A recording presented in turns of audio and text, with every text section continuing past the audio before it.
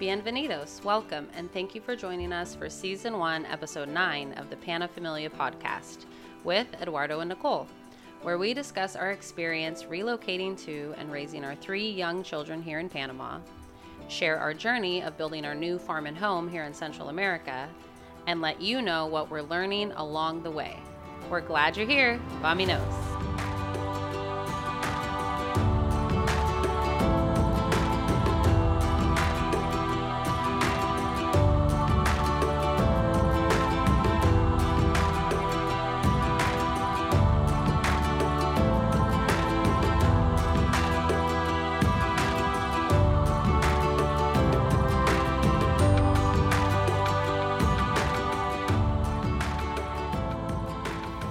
Bought land in Panama. Is it recording? Yes, it's recording. Oh, okay.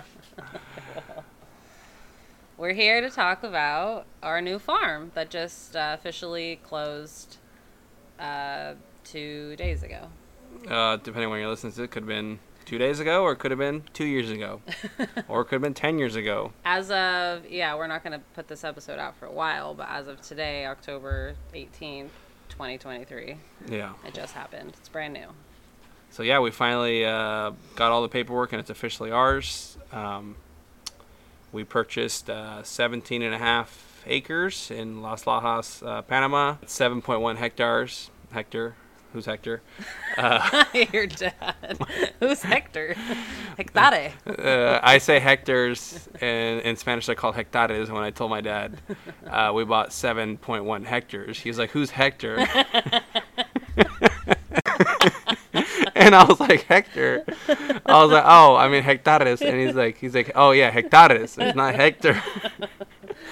So. Well, how do you say it in English? Hectares? I think you just say hectares. Okay. Yeah, but you're supposed to hectares in Espanol. So yeah, we bought 7.1 hectares, and we. It's about 20 minute drive from where we're living in our rental right now, so it's very close to us, and and we're so excited. We're on the beach right now, so it's basically a 20-minute drive to the beach from the property. It's all pasture.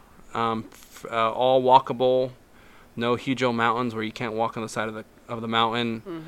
Mm-hmm. So it's all very usable land, and there's some mature trees, but it's semi-deforested. But there's definitely enough big shade trees right now, but we'll be adding a lot more. And it's pretty unmaintained. Oh yeah, like there hasn't been animals on it. Yeah, there's good fencing, which was huge because that would have been a lot of work.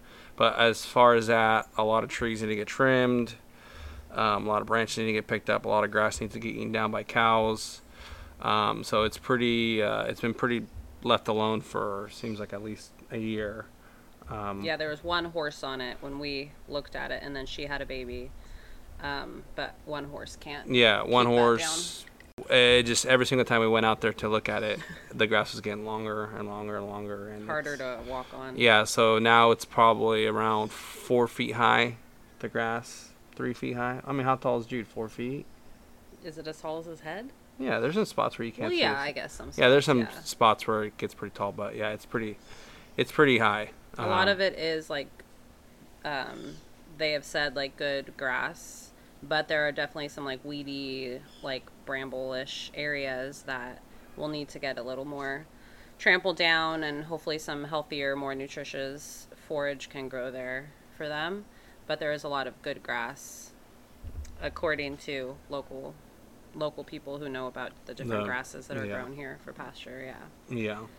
So we can talk a little bit about just like specifically what we were looking for in land, and then tell you a little bit about like how we found it. Yeah, found it. We can talk about more.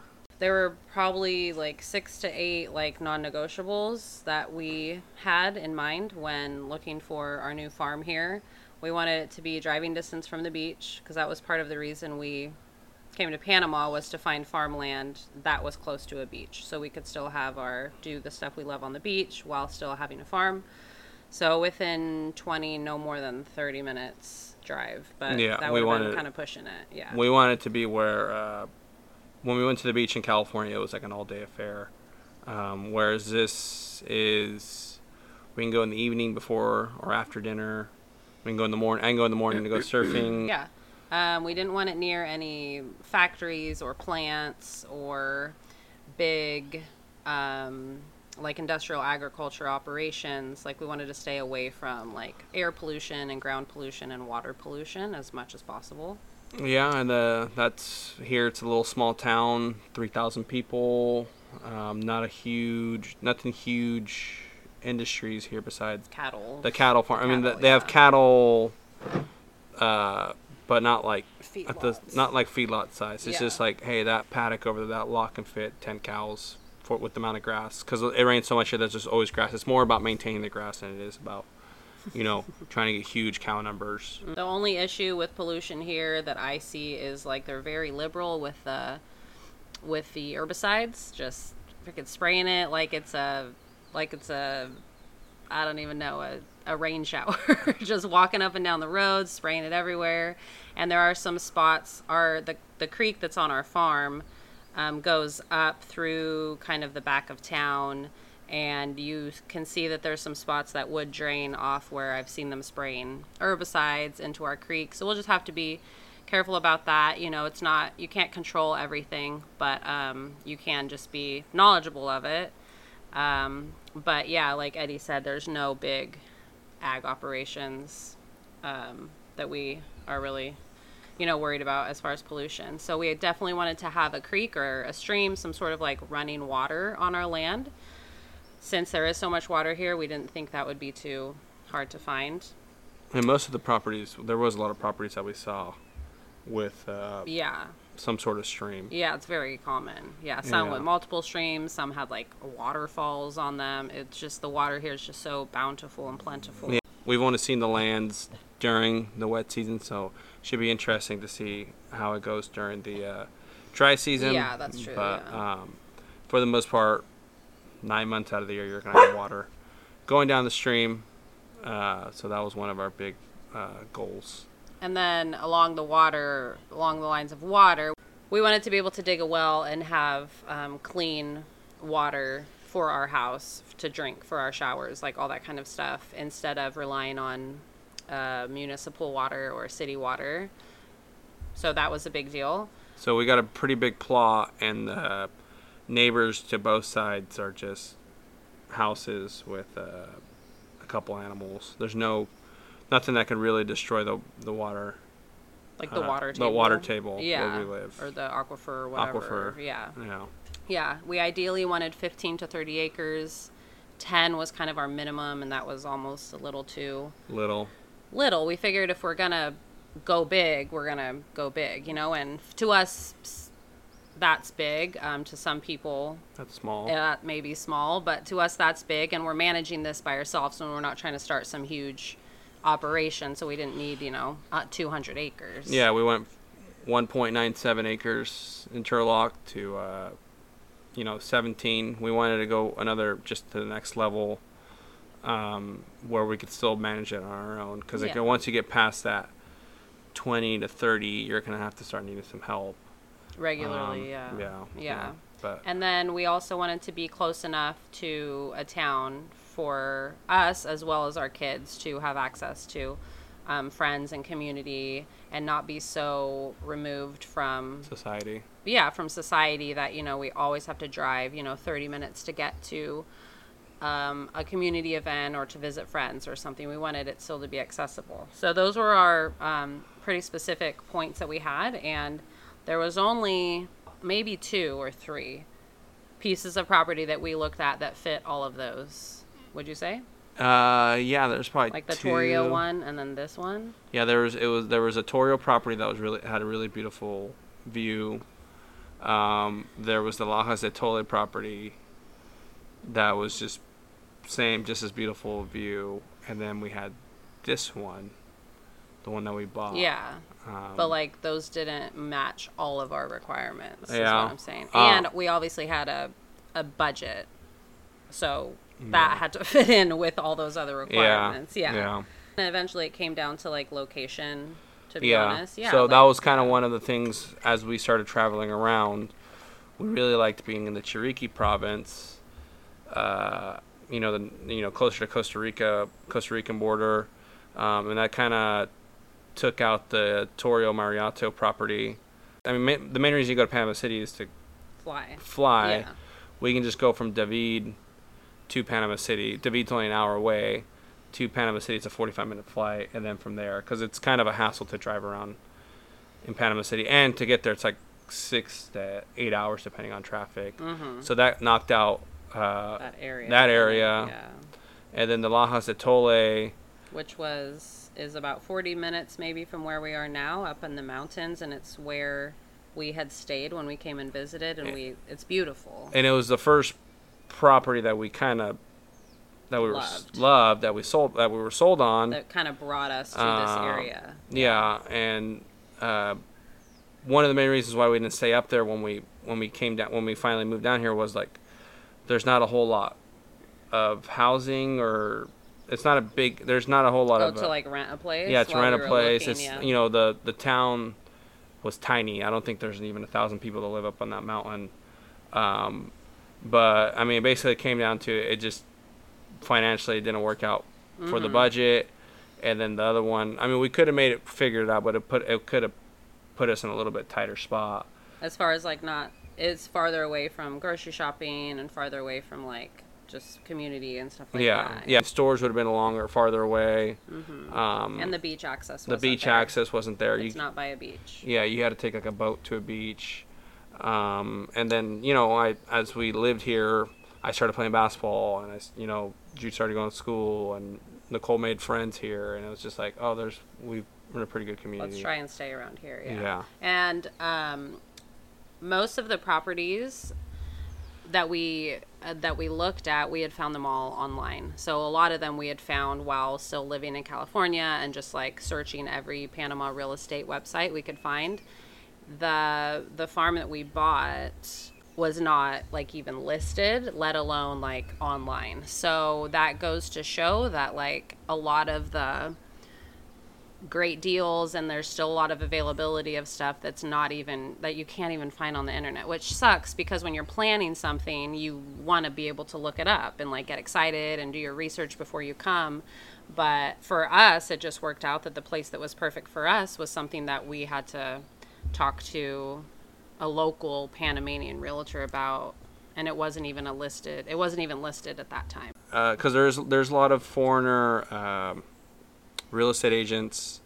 Oh yeah. And then there's a lot of local Panamanian real estate agents, and like one of the benefits of the local real estate agent is they can, since they've been here their whole lives, they can call someone and say, hey, I got some people here, I know you got this, you interested in selling? Because there's still a lot of Panamanians that own a lot of land here, and some of them just they're getting older or something, they're getting older, and some they're not listed, but like if someone asks them and there's someone that's willing to pay something they want, they'll sell it to you. Take it, yeah. It was really cool that we bought our farm from a local Panamanian woman, and I really like that, because all the other property we looked at was owned by people that were not born here in Panama. I'm sure a lot of them have lived here for a long time, but they're not Panamanian. And it was a woman owned this land. I think that's really cool. A lot of people in the community know who she is. That also helped with the price. I feel like the fact that it wasn't like on 50 websites, and there wasn't a bunch of people getting their cut out of this. Yeah, it just it just feels like the online deals are trying to fish for higher prices from the foreigners, like United States prices or something. Yeah. So we were recommended this local Panamanian woman realtor by a friend, and then she set up a tour of 3 farms here in Las Lajas for us to look at, and we looked at them all in one day, and the second one we went to was the one that we ended up choosing. And we only saw the front small half of it. I mean, I guess we walked to the back, but like barely, because it's just like, because it's such a long like piece of land and there's no road through it, we parked on the road, climbed over the barbed wire, and just kind of walked through it. And fell in love with it by only seeing like a small piece of it, and then seeing the creek, which I was like, so the boys loved and I loved like right off the bat. Yeah, and then in the process of buying it, or you know, negotiating, we would walk the property more and we would explore it more, and I felt like every single time we walked it, we're like, oh yeah, this is definitely it. Like there's the second time we actually like walked through the back, and we're like, oh, there's a lot of land back here. Mm-hmm. And then I mean, we've walked it probably 10 times now and driven on it, and it just feels like every single time we're still discovering something new, Mm-hmm. whether it's a new building site or just Little microclimate areas. Yeah. We just figured out the other day that the creek comes zigzags onto the back part of the land, which we thought it only went through the front part of the land. So that was really cool. I kind of thought it was like mostly flat, like the first couple times we looked at it, but when you explore more, there's like lots of little hills, and there's some steeper hills closer to the creek, which are still like walkable, but there's definitely like elevation changes, which is always nice for, you know, capturing water and for building sites and for beauty. There's mountain views, which we didn't notice there was that until maybe the third or fourth time we went there, and we were like, oh, like let's look up and see what the views are, because a lot of pieces of property we looked at had these expansive like ocean, like mountain crazy views because they were up on a mountain, and this one we were like, oh, I guess we're gonna have to kind of give up our dream of the vista, you know, the views. But then we realized, like, oh, if you look like to the northeast, you can see the mountains there, and it's beautiful, and then it's all open, so we'll have a beautiful view of the sunset also. So after about 2 weeks, we decided to put an offer in. I think it was about 2 weeks, and we nothing else felt like this right and this certain. And we paid the asking price. We didn't negotiate on price. They also threw in another half acre piece of land that her son, I think it's her son or her cousin or something, some family member owned. They like threw that in, and it's like a side piece, and that was like for free and just part of the deal. Yeah, the original listing was 6.9 hectares, and then with that it brought it up to 7.1. Mm-hmm. Oh yeah, yeah. So we started that process. It was like August something, the end of August, and just got the title transferred into our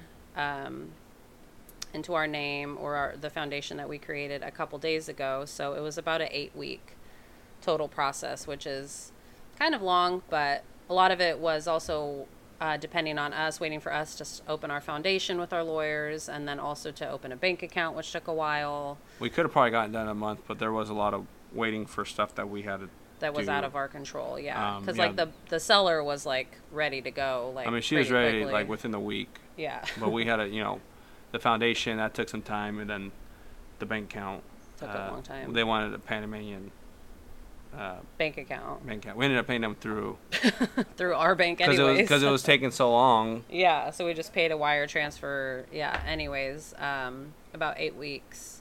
So yeah, I mean, a little bit more about it. There's about 2.5 acres in the front section, and then there's a creek that runs through the middle, and then the back sections, yeah, about 14 to 15 acres of pretty open pasture land. It's, like Eddie said, fully fenced, except for a few corners that, like, it's fenced enough for the cows not to get out, but there are some little chunks in there that, like, aren't ours and have to be fenced off. And then there's multiple mature, like, hardwood shade trees. There's a corral built already. There's a fence down the middle, so we already have it kind of split in half. We'll definitely have to add a lot more fencing to break it up into smaller paddocks for rotational grazing. There's the creek comes back along the backside, and then there's like this like island kind of on the other side that is all shady that we just found out about, like we said, a few days ago. Every time we go there, we find like kind of a new little quirk to the land. And we haven't done like we've explored as much as we can because there's some So wild. it's so wild. There's some places where like we just get a little nervous about on foot Yeah. walking because there might be snakes out there. Yeah. Like, If we had horses, it would be a lot easier. So we'll do as much as we can with the car, and then we'll walk around a little bit by the car. But like, there's some places that we're still kind of we'll let the cows kind of go down there first and clean it up a little bit before we go. Mm-hmm. Yeah. But I mean, like I saw a huge spider this morning, probably the size of a softball. A softball. It was pretty big, and he was in the feeding trough. And then I just kind of took him out. I flipped him out of the trough, and then I was there he goes into the grass, completely lost. Hopefully, he doesn't crawl on me. So yeah, there's still a lot of places I feel like once we get a little bit more comfortable with how much cleaner it is. Yeah, we can explore even more. Because like Nicole's talking about that little shady area by the creek. I wouldn't go down there right now. No. Yeah, not even with like real tall rubber boots. Yeah, I just the snake dart's really going off. The snake radar, the snake dart. Yeah. There's a few spots where you can see like there could be more streams if we were to, kind of dam it up a little bit, which is like really exciting to us. Like kind of working with water and managing how the rainwater flows and drains on the land. There's a spot that will be perfect for a pond if we, work on that. I mean, both of our minds are just like reeling with ideas and stuff, and we're writing stuff down, but also trying to just, the focus right now is getting the grass down with the cows that we just bought, and then getting our house designed and like getting that process built, and like the well and stuff, like the stuff we need to live there. And then once we're living there, we can work on it as we're there a lot easier. So we'll talk about this more in some other episodes, but yeah, we just got cows there a couple days ago. We're starting the design of our dome home, and we've been going to the farm, like driving there twice a day just because like we're so excited. I went 3 times yesterday. Yeah, Eddie went 3 times. We went last night too because it was pouring, and we wanted to see what was going on with the water and stuff, but it wasn't pouring as much there like when we were there, so we couldn't. Plus, again, the grass is so tall it's hard to see where the water's flowing. So I mean, basically our overall vision for the farm is to have like a homestead for us, where we're like growing and raising so much of our own food, where we're regenerating the land. I mean, it's not like it's bad land, but it's not as bountiful and healthy, and the soil isn't as healthy as it could be. So working with rotational grazing, adding in potentially other smaller ruminants like sheep, definitely getting chickens, pigs down the line, and planting tons of more trees so we've got more shade and keeps the grass green through the dry season. Also building not only our house but possibly a guest house. Just lots of food and lots of beauty, and getting a road going through there. So we have a lot of space to work with to do that. Yeah. I just want to build my cattle kingdom down here. Yeah, and then talk about your kind of cattle vision too, as far as an income producing part of it. Yeah. Nicole's she's all into the gardens and the trees and all that kind of stuff, I just really like cattle, so I've been really thinking about. And he's a breeder, cattle breeder. Yeah, so I've just been thinking about building the cattle here and just growing, and just maybe that can grow some opportunity to run some cattle and some more property, and just keep expanding that, and make it income producing.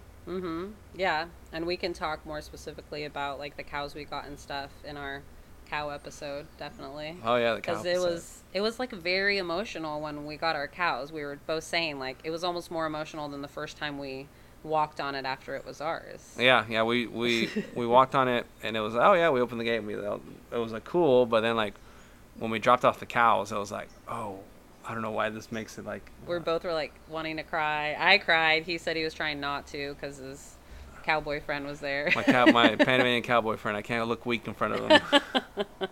He probably would cry too. I feel like he's Yeah. a very soft-hearted man. Yeah. But yeah, I think because it's like the farm part of it is really, it's Coming to so life. realistic. Yeah, Yeah. seeing that. Yeah. But yeah, it's beautiful. It smells so good, especially after a rain, just wet soil and fresh grass. And Yeah.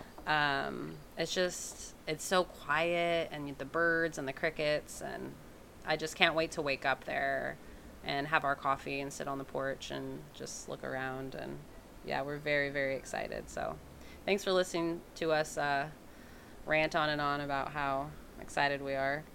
Yeah. Thank But you. that is our that's kind of our story of how we got our land. So we did all of that in the first 3 months since being in Panama. And so Yeah. it's definitely doable. If you come here with that sort of like short timeline, it's definitely doable. No, it's definitely doable. Yeah. If we can figure it out, anyone can figure it Yeah, out. we're not that smart. Yeah. And we're very grateful to God for opening up all these different doors that just kind of magically just kind of happened and Yeah. almost fell into our lap, the perfect place. So very grateful for that. Yep.